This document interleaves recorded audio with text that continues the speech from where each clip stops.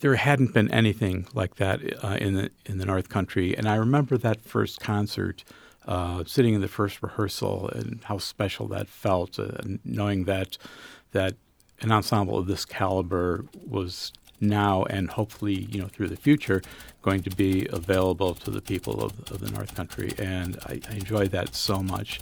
From NCPR, this is Northwards. People, stories, and ideas from Northern New York, Vermont, and beyond. I'm Mitch Teich.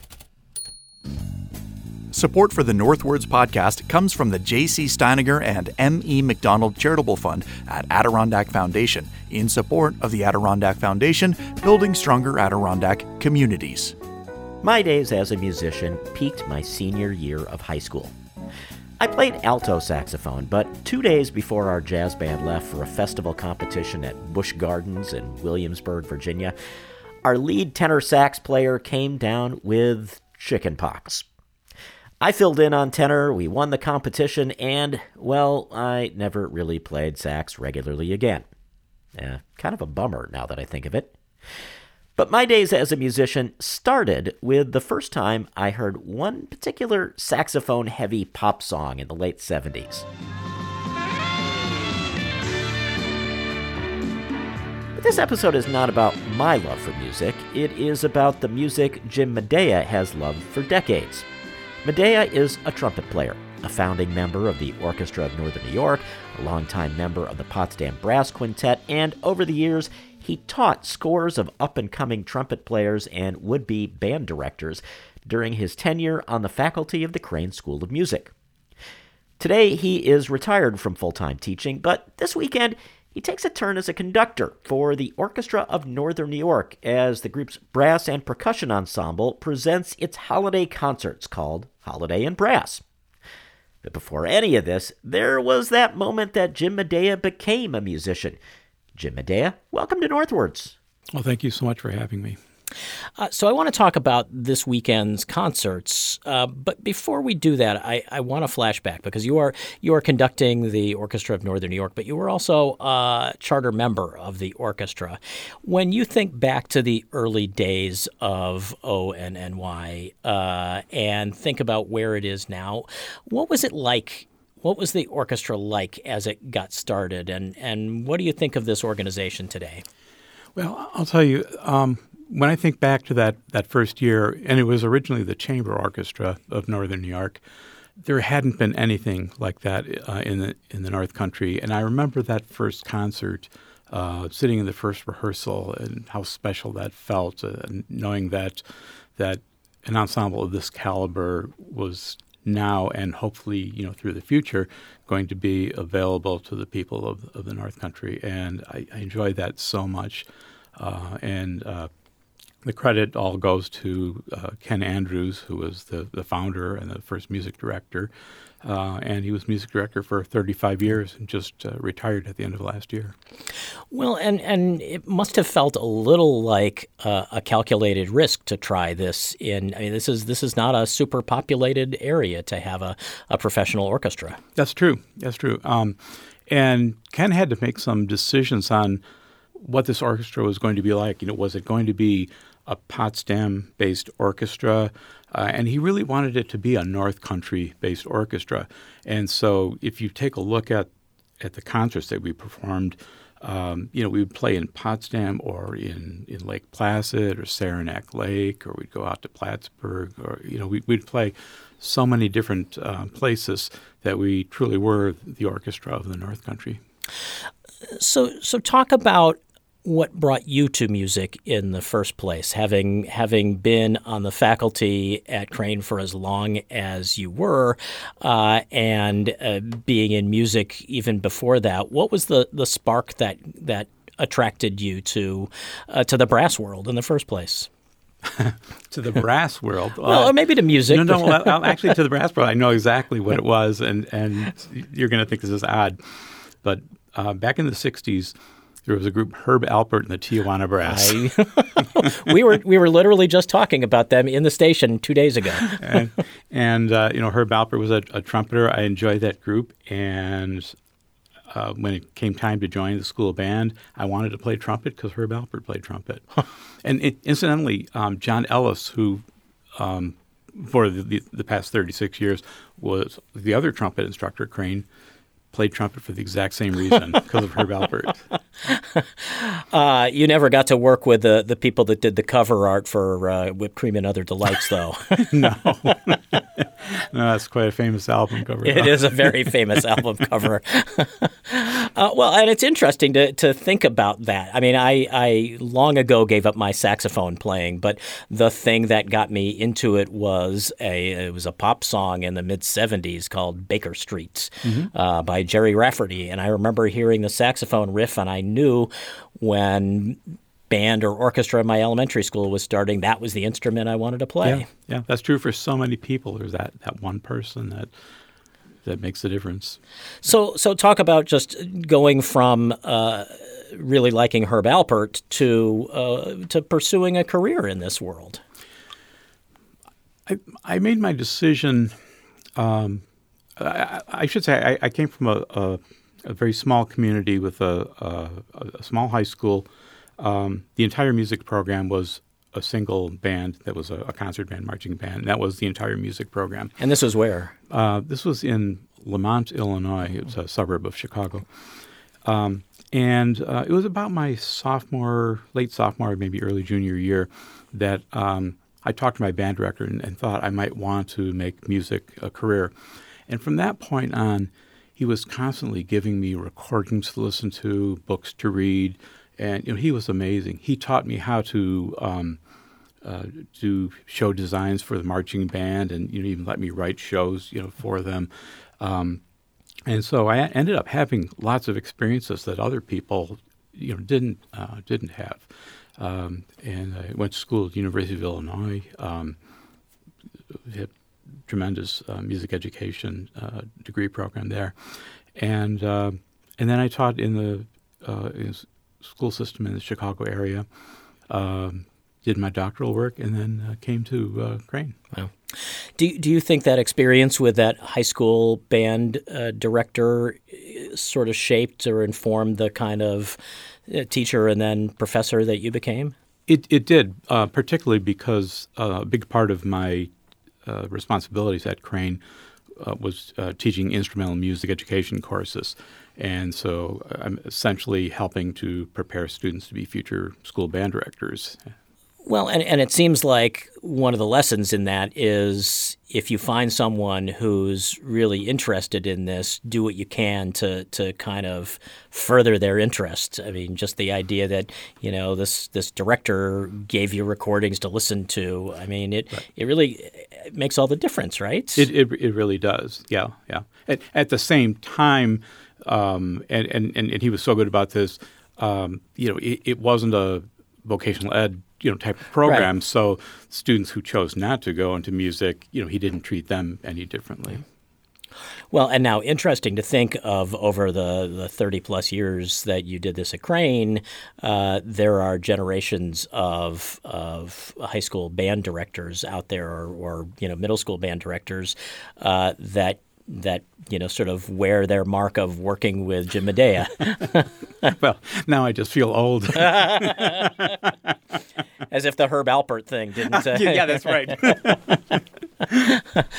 Well, so let's talk about the concerts that are coming up. Sure. And it must have been, I don't know, was it an honor to have the Orchestra of Northern New York call you and say, we need you for this concert? Oh, it certainly was. I mean, for 35 years, Ken Andrews conducted all the concerts. And so this year, with the national search going on for the next music director, the October and April concerts are going to feature the two finalists. And the other concerts, they're bringing in guest conductors. And so they invited me to conduct the December concert. And the orchestra board decided to experiment with different formats, and so they thought, well, let's try a brass and percussion ensemble for this, and that's a perfect concert for it because there's so much great holiday music written for brass and percussion, and so they invited me to conduct, put together the program, and and we're looking forward to it. Well, and so what was your approach? What kinds of how do you walk us through when you're given the assignment to conduct a concert? What's the process of deciding what you're going to feature and what it takes advantage of? Well, when it comes to programming, sometimes you'll start with the theme, and of course, with this being a holiday concert, the theme is already built in, and so it comes down to breaking that down to what is this going to look like, and I sort of wanted to honor 4 celebrations. I mean, one is the spiritual side of Christmas, one is the secular side of Christmas, and then Hanukkah and Kwanzaa as well. And so there's literature that honors those 4 celebrations.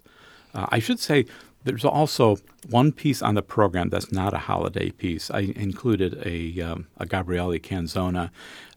Having that fantastic group of brass players, I just couldn't not program some Gabriele.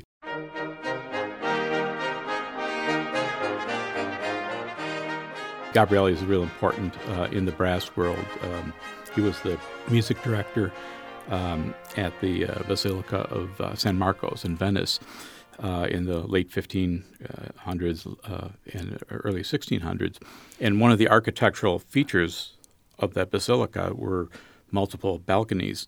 And so Gabriele used that as an opportunity to take choirs, whether they be vocal choirs or instrumental choirs, and place them in the different balconies. And they would play across from each other. They would play what's today we call antiphonal music or sound against sound.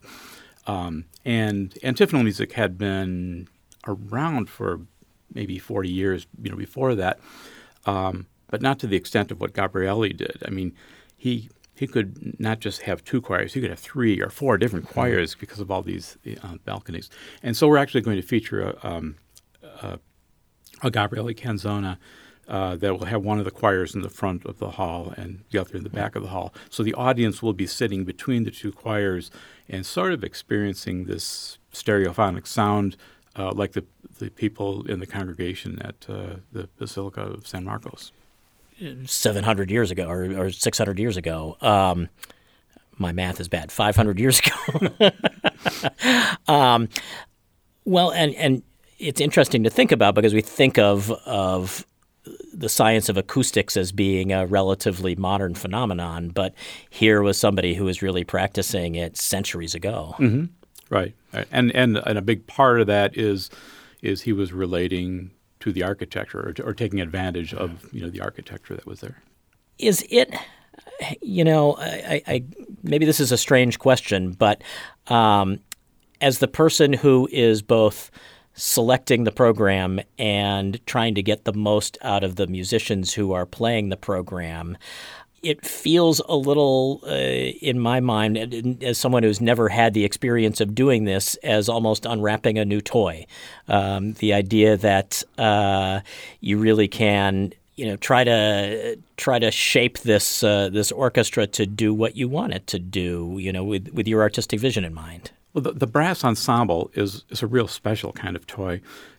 When word got out that Orchestra of Northern New York was going to be performing a brass ensemble concert for December 2023, I started getting calls from people asking, do you need another trumpet? Do you need another horn? And the numbers that we use exceed the number of players who are regular members of the orchestra. I mean, we're going to have 6 trumpets, 4 horns, 4 trombones, 2 euphoniums, 2 tubas, and a percussion section.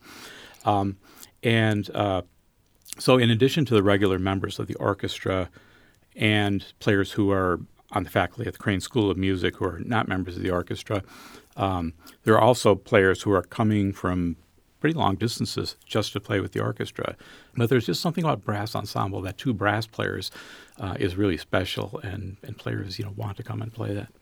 From a logistical standpoint, when you have players coming from so far away, how do you ensure that you have enough time to work with them, that this performance or these performances sound as good as they should?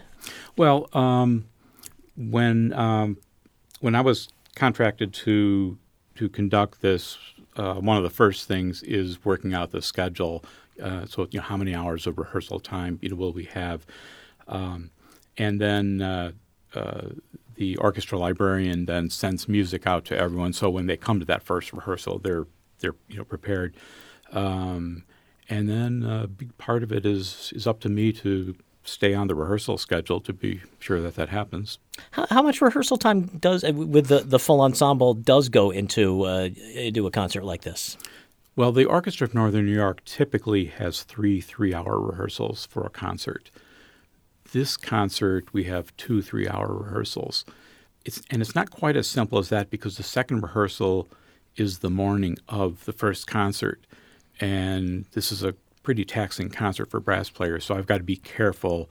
There's going to be a lot of rehearsing going on the day before, but the day of, I've got to be careful how far I can push them because they need to be on their A game for the evening concert. Right. This is a lot of. It takes clearly a lot of work with your embouchure and right. and not having been a brass player, I imagine at the end of the 2 concerts plus these rehearsals, your lips have to be really tired. That's true. On the other hand, these are professional players that are accustomed to playing 6-7 hours a day.